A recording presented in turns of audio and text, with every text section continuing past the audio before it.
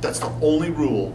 That's all Ignatius knows about how the good spirit and bad spirit act for a person who's walking away from God.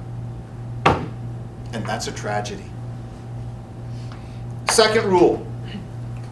So now the next 13 are going to be about those who are moving toward God and have as their greatest desire, their greatest good, I want to be with God.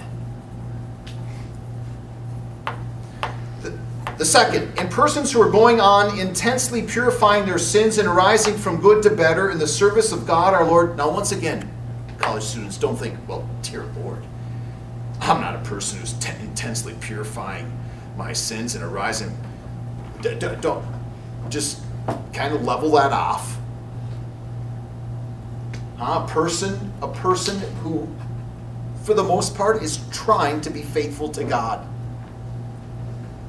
That person can even still fall into mortal sin. But he hates it. And he tries to fight like hell.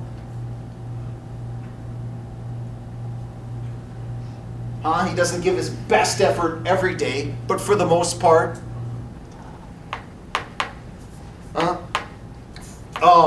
So for the persons who are doing that, the method is contrary to that in the first rule. For then it is proper to the evil spirit to bite, sadden, and place obstacles, disquieting with false reasons. Circle false reasons.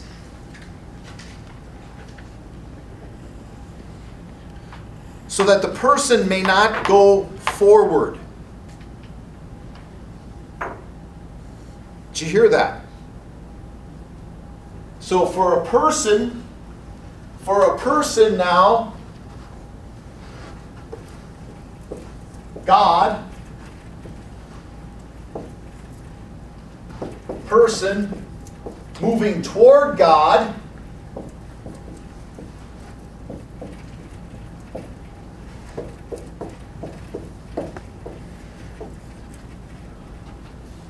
and now the Holy Spirit's, he's working with God, working with the good spirit, which is not just God, the Holy Spirit, as I said before, but he would be the primary one, of course. That person, it is proper to the good spirit to give courage and strength, consolations, tears, inspirations, quiet, easing the person, taking away all obstacles, so that the person may go forward in doing good. Do you see this? Dear people, listen. God is making it as easy as possible to become a saint.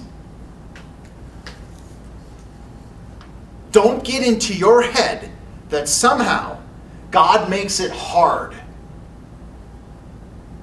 And we go to heaven because he's set up this endurance test and we passed it. God is making it as easy as possible to stay and be with him.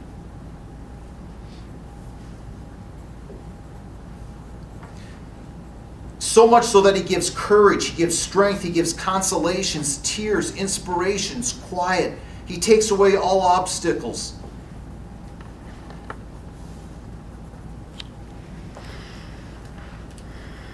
For a person moving toward God, he is what your parents were when you were a little toddler, eating your peas. Good girl. Keep it up. What a good boy. Honey, look at how good he eats.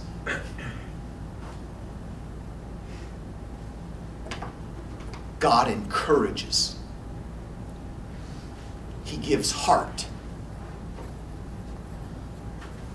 For anyone who is living good who is going forward doing good. And that good is for their good too.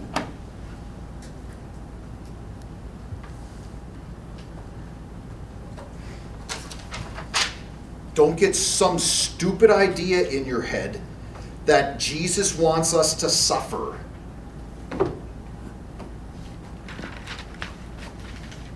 He wants to suffer what we need to suffer in order to do good. But it's not like God introduced suffering. Sin introduced suffering. You want to suffer? Get addicted to cocaine. You'll suffer.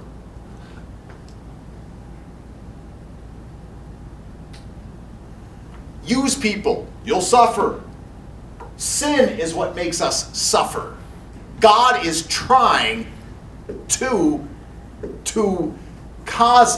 get us to go through as little suffering as possible. At least meaningless suffering.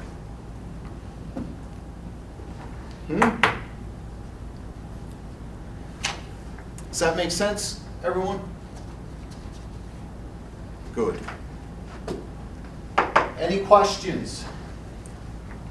Any comments for these two? Let me check my notes to make sure I didn't forget any.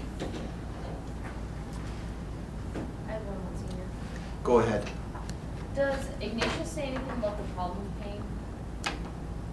Like, why, or what does he have to say about, like, unneeded suffering, I guess? Oh, good. Suffering that seems unneeded. Saint Ignatius, and I should have brought this with, his first principle and foundation is this. His first principle and foundation of everything is this. That God has created human beings to serve, love, and glorify God, so that they can be happy with Him on this earth and forever in heaven. And everything else, they are to use for that end. So, for Ignatius, pain isn't a problem unless it takes me away from God. If it leads me to God, it's actually a gift. That's why Saint Ignatius's prayer is this. I don't have it memorized, but it goes this. I don't care if I'm rich or I'm poor. As long as my wealth and my poverty serve you. I don't care if I'm healthy or I'm sick. As long as my health or my sickness serves you. I don't care if I'm hated or I'm loved. As long as my rejection and my being loved serves you. Why? Because being with God is our greatest good. And is pain good or not? It depends on if it brings me to my greatest good. Now, the problem with pain, right, is it gets me turned in on me. And now I start desiring to be without pain more than being with Jesus. And now I'm in trouble. And that's what leads to sin. Emotional pain. Psychological pain. I don't feel loved. I don't feel worthwhile. And so I need to now compromise some stuff to make me feel that. Because I have pain. Whether it's loneliness or whatever. Okay? Did that help, Maddie? Yeah. C.S. Lewis, has the whole book on it. Problem with pain. Guys, what's the definition of what's St. Augustine's definition of evil? Absence of God. Huh. Who said that? Who said St. Augustine said that? Did somebody quote that? Is that what he says? I think so. That must be a different St. Augustine. Oh.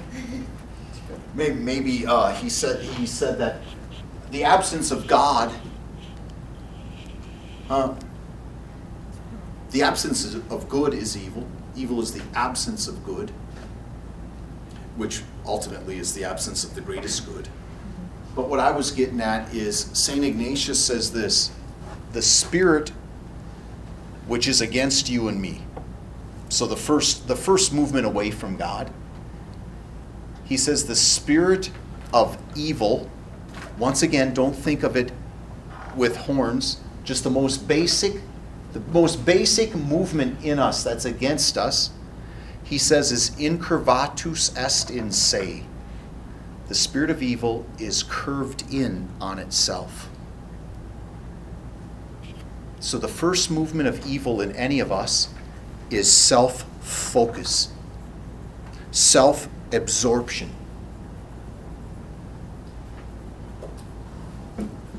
Right now, I'm wondering what you guys think about me. That's not Jesus doing that. That's incurvatus est in se, curved in on itself.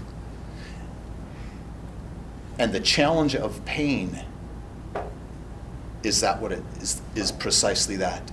It gets me curved in on myself, and then I go into self-pity. As opposed to what Jesus did in suffering, he turned to the Father and received love from the Father.